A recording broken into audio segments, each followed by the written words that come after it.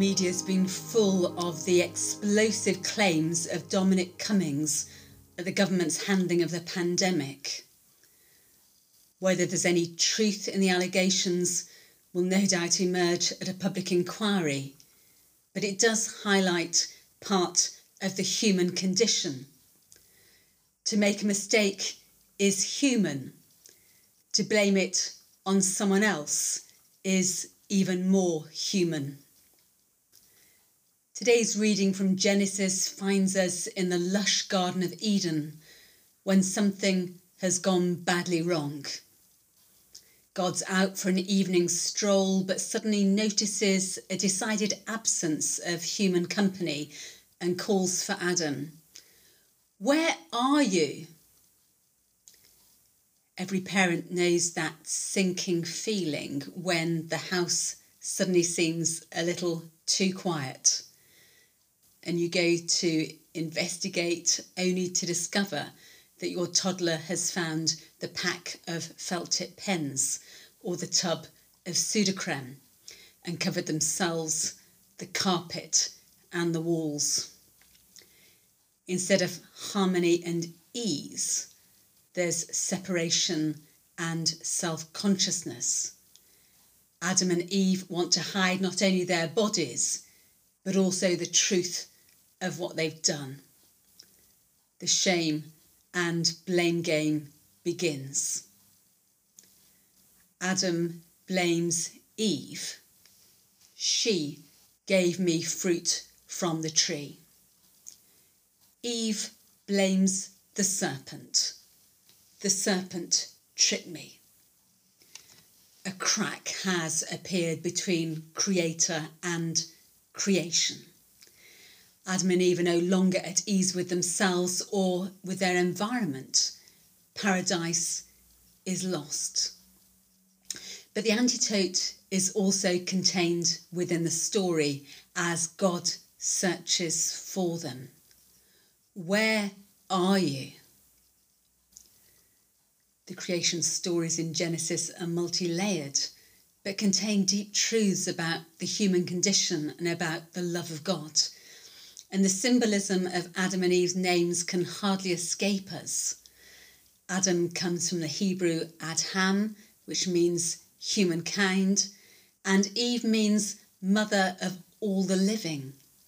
In other words, the author isn't telling the story of two particular people, but of everyone. This isn't simply their story, it's our story too. And in a beautiful play on words, Adham comes from the Hebrew Adhamah, which means ground or dust. A reminder of our interconnectedness with all creation. In reading the Bible again for the first time, Marcus Borg suggests there are different lenses through which we might read this story. Some say it's a story of disobedience. God's seen as a finger-wagging parent. When you don't follow the rules, there are consequences. Others see it as a story of the dangers of self-centeredness and pride. When we behave as if we're God, the results are disastrous. Others see it as a warning of what happens when we allow others to set our agendas. Who are the snakes? The seductive voices that we listen to. We may read this as the birth of consciousness, a story of growing up, of learning good and evil. In the womb, we experience unity, but the very process of being born results in separation. Our lifetime's work is to return to Eden, to reconnect with the experience of oneness and wholeness again. I was very moved recently by the story of Stephen Webb, the new mayor of Truro. When he was 18, he snuck into Truro School and he dived off a wall into their open-air swimming pool. He'd done it many times before with his friends, but this time it ended differently. He smacked his head on the bottom of the pool and was paralysed for life. He speaks very candidly of the shame and embarrassment of causing his own disability, of the joy of meeting Emma and her 4-year-old daughter Kemba in his late 20s, and the pain when that relationship ended, of the struggle of finding himself single, penniless and paralysed at the age of 40, and his attempts to numb his pain through drink. And the spiritual journey he went on as he recognised and followed the call to life in all its fullness as God searched him out. Where are you? Last week he was elected unanimously as the Mayor of Truro. Kemba will be his mayoress. And his vision is of a community where there's care and respect for all of creation.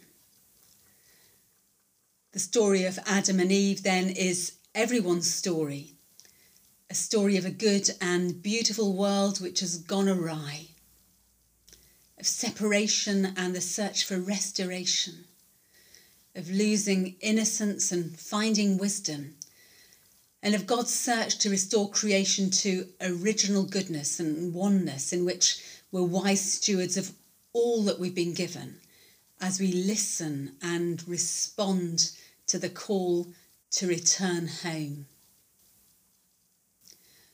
Where are you?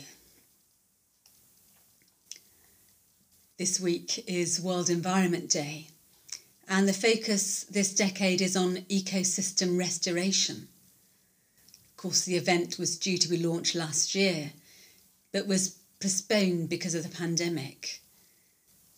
But perhaps the pandemic's given us a renewed respect for creation and of how interconnected everything is. The action of each and every person can and does make a difference. I'm privileged to accompany and learn from a pioneer ordinand, Sam Wernham. She runs Riverdart Wild Church, you might have heard of it, and combines her love of the Creator with her love of creation and her commitment to community partnership and social action. Over the years, she's worked tirelessly to bring about systemic change, exploring ways to increase our connection with nature, to repair and restore our ecosystems, to rewild, and to raise awareness of our local rivers and waterways. We're currently following the River Dart in her monthly pilgrimages. But there are so many ways in which we can care for God's creation and restore our connection to it. Forest schools, eco-church, the greening of community spaces, gardening, living churchyard projects, tree planting, or supporting #Wave of Hope ahead of the G7 summit. We can't go back, but we can go forwards together and each take responsibility to make our world a better place. Yes, paradise can be restored. One day, one step, one action at a time. Where are you?